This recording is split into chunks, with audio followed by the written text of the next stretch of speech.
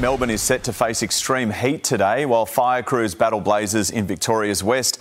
Let's go live to Sarah Jane Bell. Sarah Jane, a day of intense weather is forecast.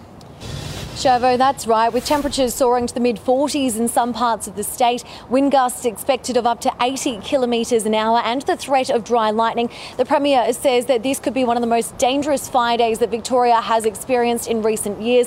Last night, using social media to urge Victorians to do their bit and to help their communities, to make sure that they are safe. Tens of thousands of Victorians received text messages yesterday urging them to get out of those fire danger zones for just the second time.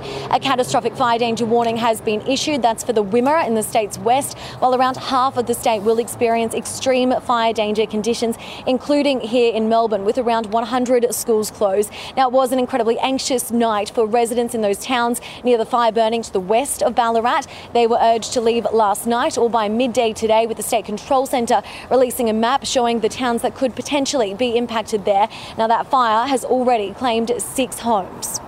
Yeah, 30,000 texts were sent out, Sarah Jane, last night, making sure that residents did leave, as you said, either by last night or midday today. Thanks for your time.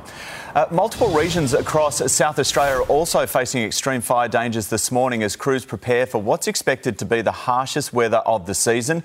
Winds have picked up overnight and combined with the heat, it'll make for a dangerous 24 hours. 31 aircraft are on standby. Total fire bans declared across 7 of the state's districts. And check this out.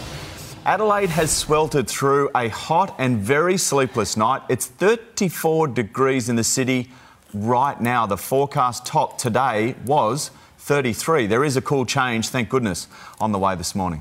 Oh, and if you haven't got air conditioning, we're really sorry. That's Change is coming. Nightmare. You haven't got any sleep. You probably haven't been to sleep at all. Sorry, Adelaide.